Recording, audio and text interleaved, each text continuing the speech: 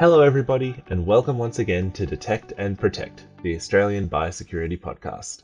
I'm your guest host, Casey Baines, and today we have the third episode in our very special series looking back to celebrate last year's 30th anniversary of the Biosecurity Detector Dog program. The program plays a vital role in the interception of biosecurity risks in the airport, mail, and cargo environments. The Detector Dog's excellent agility and super noses makes them one of our most effective and lovable detection methods. To celebrate this milestone, last year we reached out to some of the department's very first biosecurity detector dog handlers to hear some stories of their time during the program. Our guest today is Harry Smithard. Harry was one of the first two detector dog handlers along with Rachel from our previous episode. Harry was based in Brisbane with his four-legged friend Winston.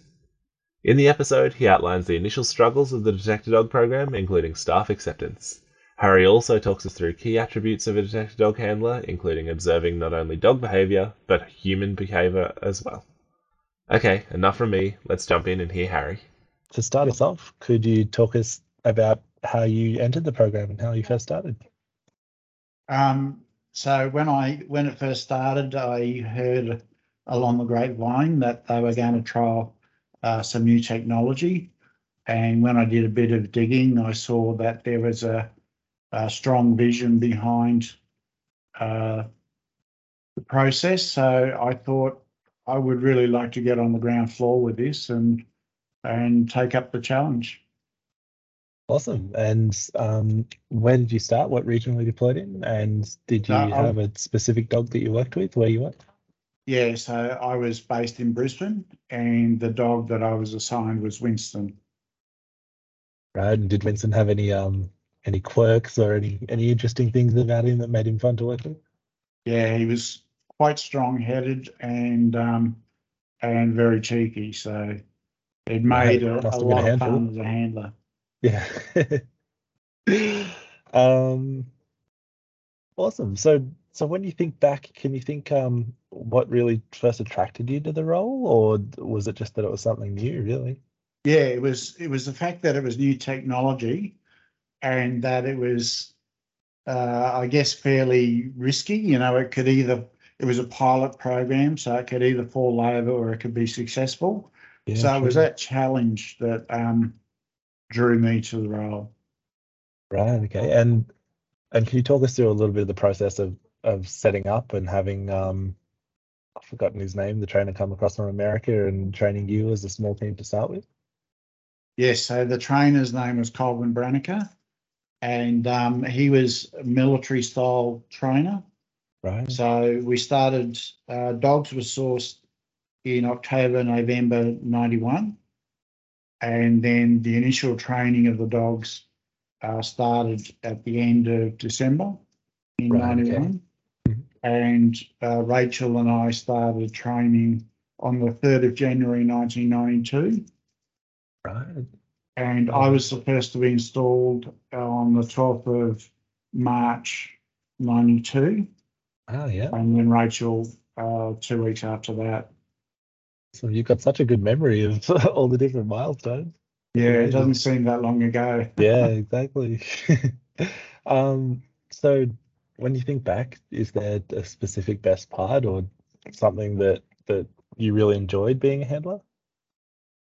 Yeah, the thing, like initially, it was, like I say, it was that challenge of getting it up and running and proving that they could be successful because there was a lot of resistance. Initially from organisations like Australian Customs who didn't want us in the baggage hall.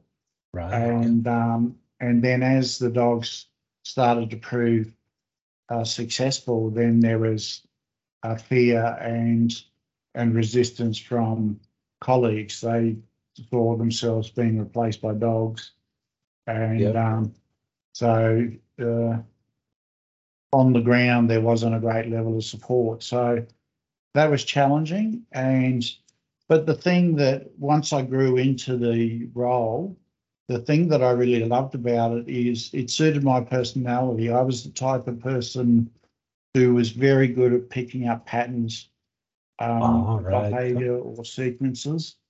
And so as a handler and a trainer, if you can identify, stimulus that cause a different response, even though the circumstances might be the same, then you can harness that to improve the dog's performance and to improve your performance as a team.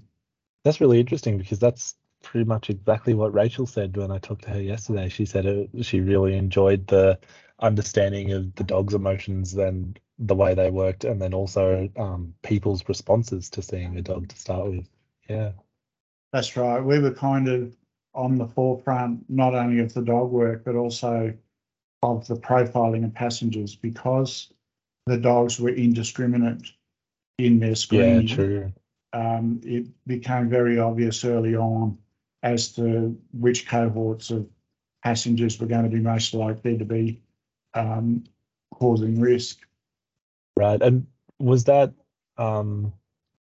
already like a known commodity just from manual inspections and things like that you were doing at the time, or not No, really? it wasn't, because manual inspections were such a small percentage of passengers.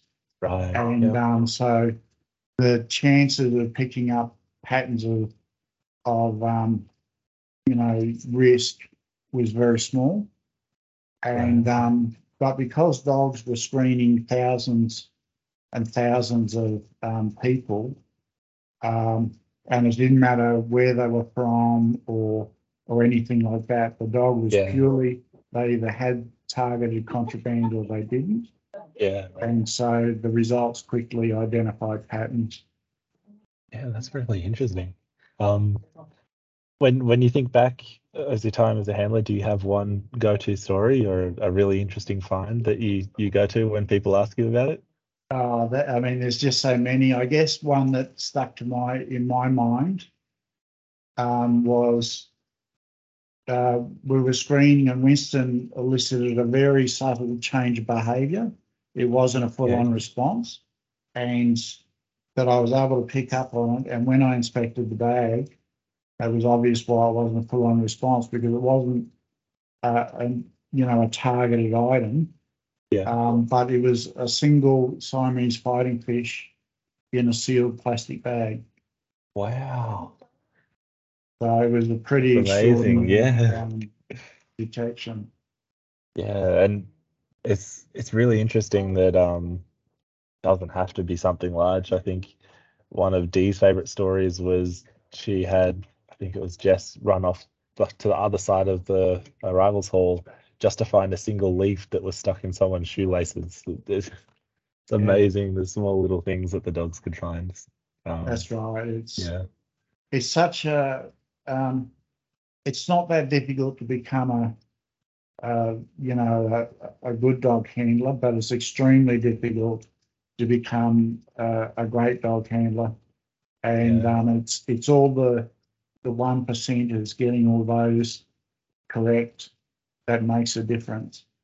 And to do that, you have to be very curious, and you have to be always looking for, the different stimulus. Different changes, yeah. Just to ask, were you a biosecurity officer before you joined the program?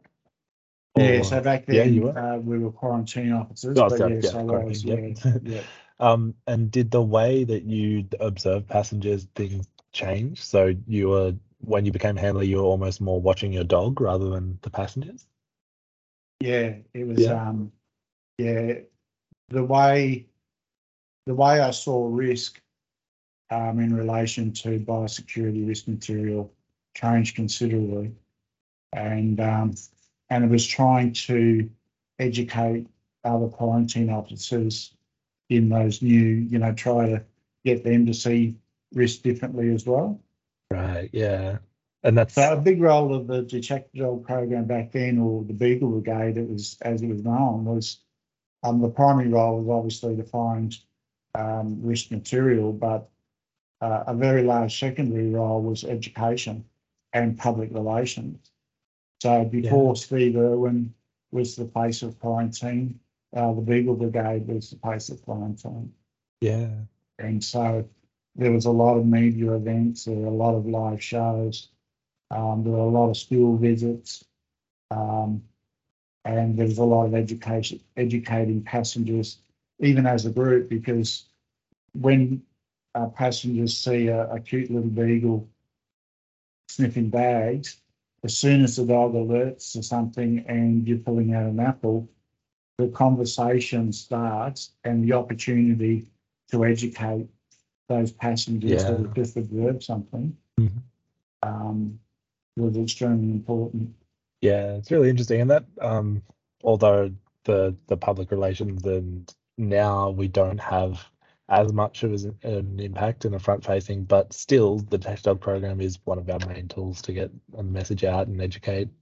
Do you have any appearances that you did that you can think of or any you can reflect on? Yeah, I mean, for the first 2 years, we were doing media appearances at least once a fortnight and probably once a week. Oh, wow. Everything from Good Morning Australia, Today Show, Totally Wild. It was a pretty steady stream. Wow, that's amazing.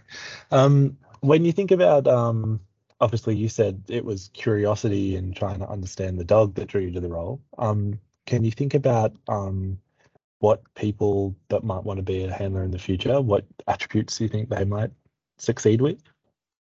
Well, again, it comes down to you need to be really have that curious mind, both in regards to what passengers might have, but also in regards to not only the animal behaviour, but the human behaviour in regards to passengers, but also you need to be extremely conscious of your own body language, because the objective of being a good dog handler is that you're there to guide the dog and to give the dog the best chance to detect items, but your presence can't provide any cues that might elicit false responses or cause the dog to walk target. So it's very much a tightrope, and protecting it is, it's it's fine line to walk.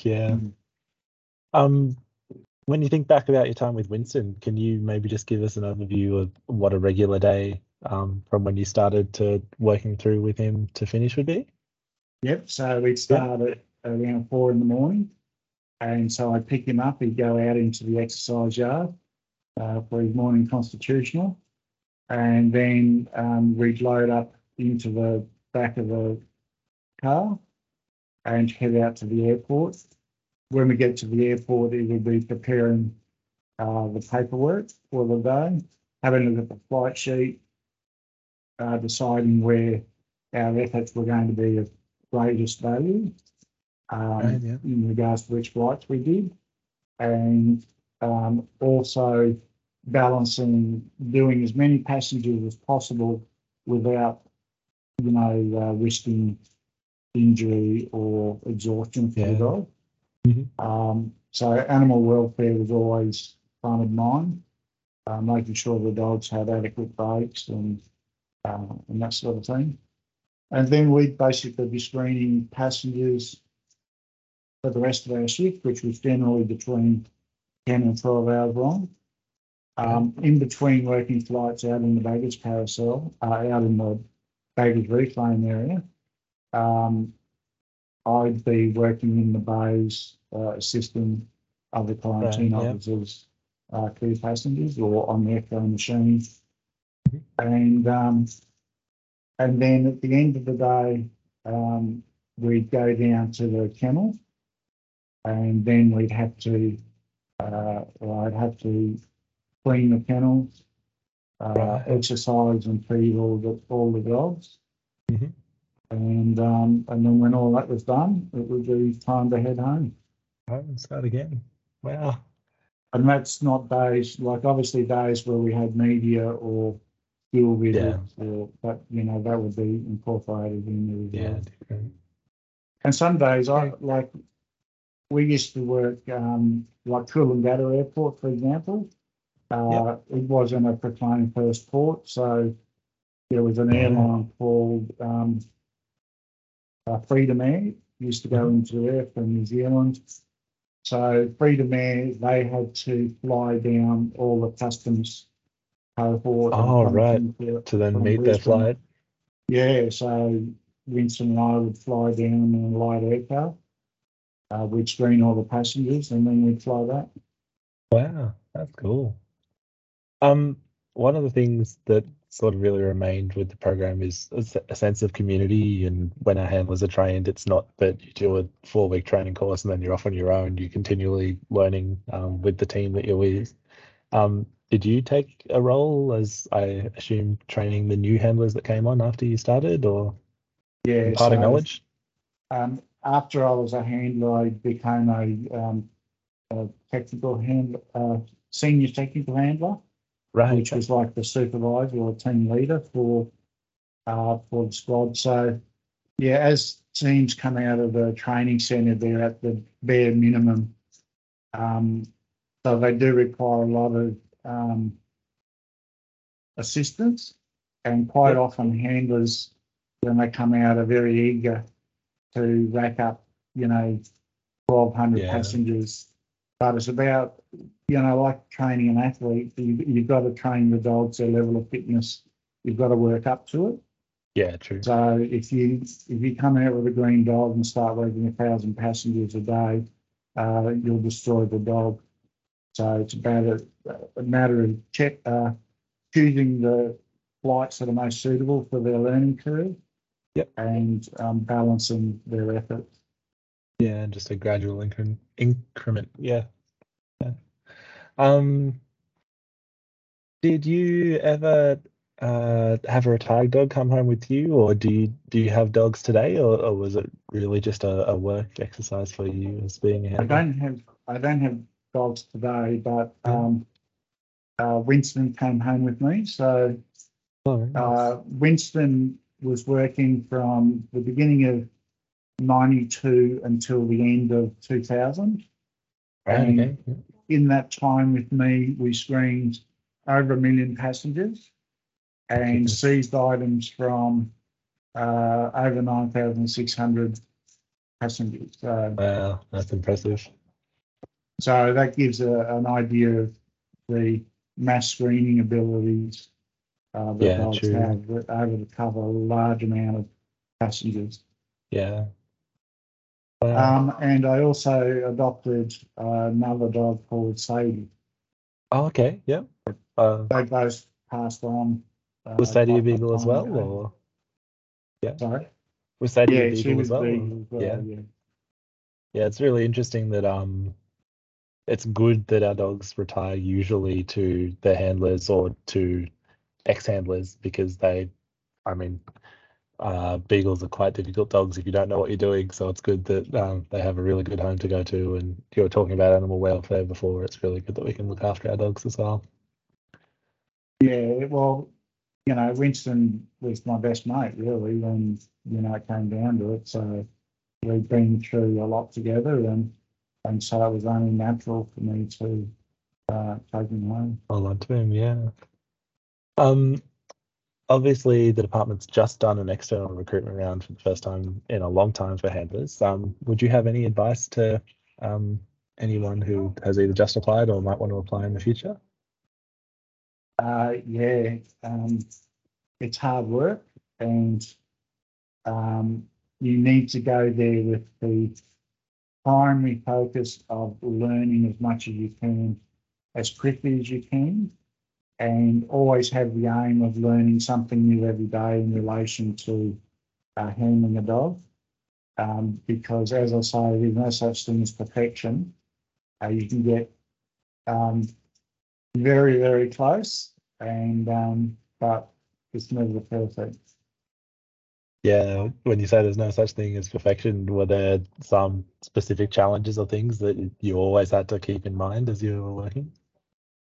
Yeah, it's learning. It's not only learning about animal behaviour and human behaviour, but it's even things about learning how air currents behave in a air conditioned environment with Oh, true, for sense massively to moving waft. passengers, Yeah. because you've got air conditioning which causes the air to sink, the cold air sinks, and you've got passengers where an adult male is equivalent to 1100-watt heater at 37 degrees.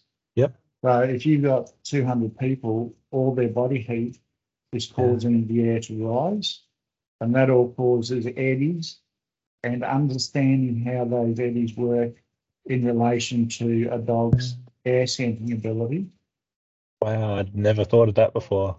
Yeah, and there's things like Coriolis effect that come into play, and so it really is a fascinating field. And you know, it was new technology when we started, but where we are now is so far ahead of our understanding of what we understood back of animal behaviour back then. Yeah, and in another 30 years, the understanding will be streets ahead again. So yeah, sure.